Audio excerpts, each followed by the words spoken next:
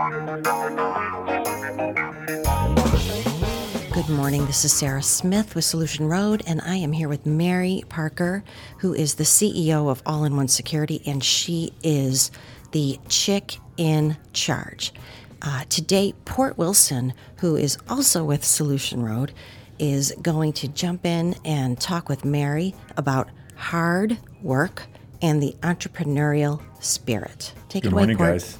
Good morning, Port. It's nice to be here. Oh, I'm so happy to see you. It's nice to be able to talk once in a while on these things. You guys do such a good job, but since I know a little bit about hard work, I think, and we're talking about starting a business in particular, the first thing that jumped into my head was make time for yourself. Work, do the work, and we all want to work 24/7, but if you don't make time for yourself, you're just going to burn out. And when your business is just starting up, you feel like you got to go, and I agree with that, but sometimes you just have to kick back and smell the flowers. I know that's cliche, but I can't think of a better way to say it. If you don't take care of yourself, you can't do the work. Well, let me chime in here.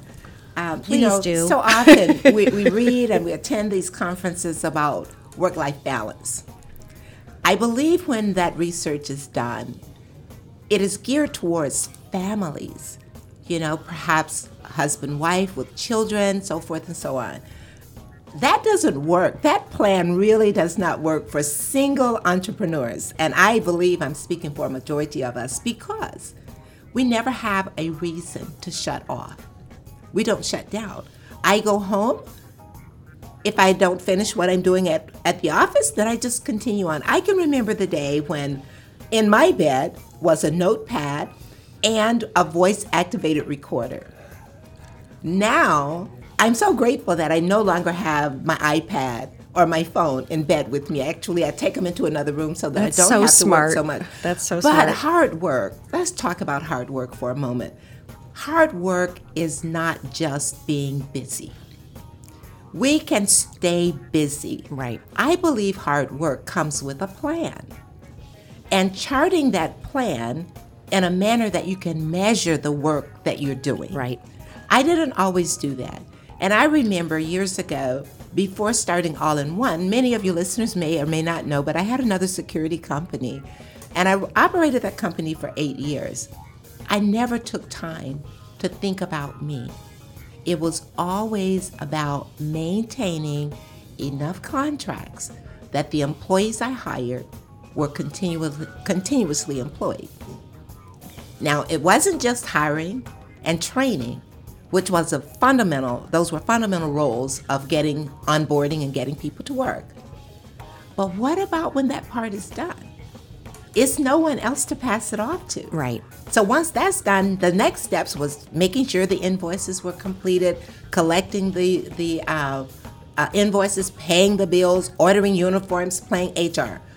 All of that is busy, but it is work that is required when we're starting our businesses.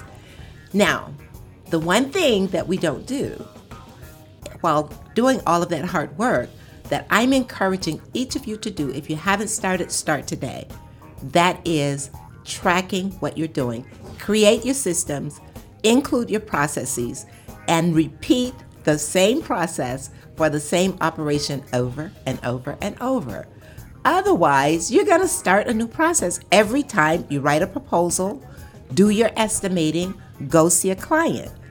But when you're working hard, I also encourage you to work very, very smart as well.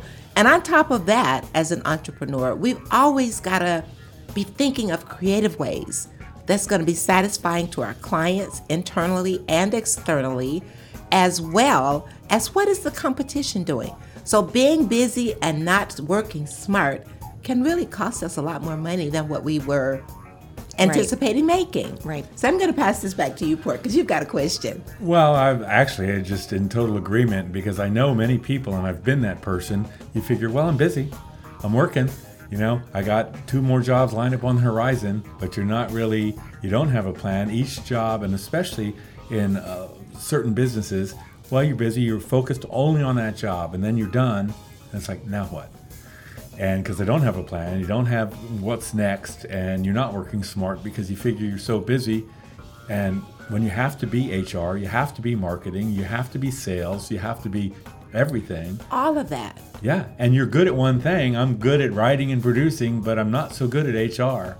Yeah, and so for cases like that, what I've learned over the years is we don't have to be experts in everything. However, in our travels and networking, developing relationships, there are certain people that we should just have on speed dial. Those are accountants, bankers, attorneys, pastors, as well as others who can bring value and answer questions whenever we need that.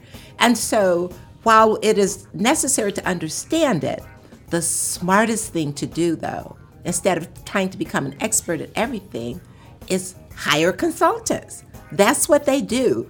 Bring consultants into your organization. And I know many people will say, well, we can't afford it. And I will say, oh, well, what comes first, the chicken or the egg? Well, I'm pretty Bible astute, and I believe that God created the chicken first, right along with everything else that he did the first time around. So I would say to you to go ahead, bite the bullet, spend the money. Spend the money to make money. Hire the experts to come into your organization, design job descriptions, and let them hire the people you need. And then guess what? It puts you off the hook. So when they come into your organization, if you don't know as much as they do, which you don't have to, at least you'll know enough to monitor their performance. And you have a consultant in your back pocket that you can call when you have questions. Fantastic. Very good. That's great advice. Yeah. I mean, even if it's virtual, and it's nice to feel like you have a team. It's just same in your personal life. If you have no one to talk to, you're going to feel isolated.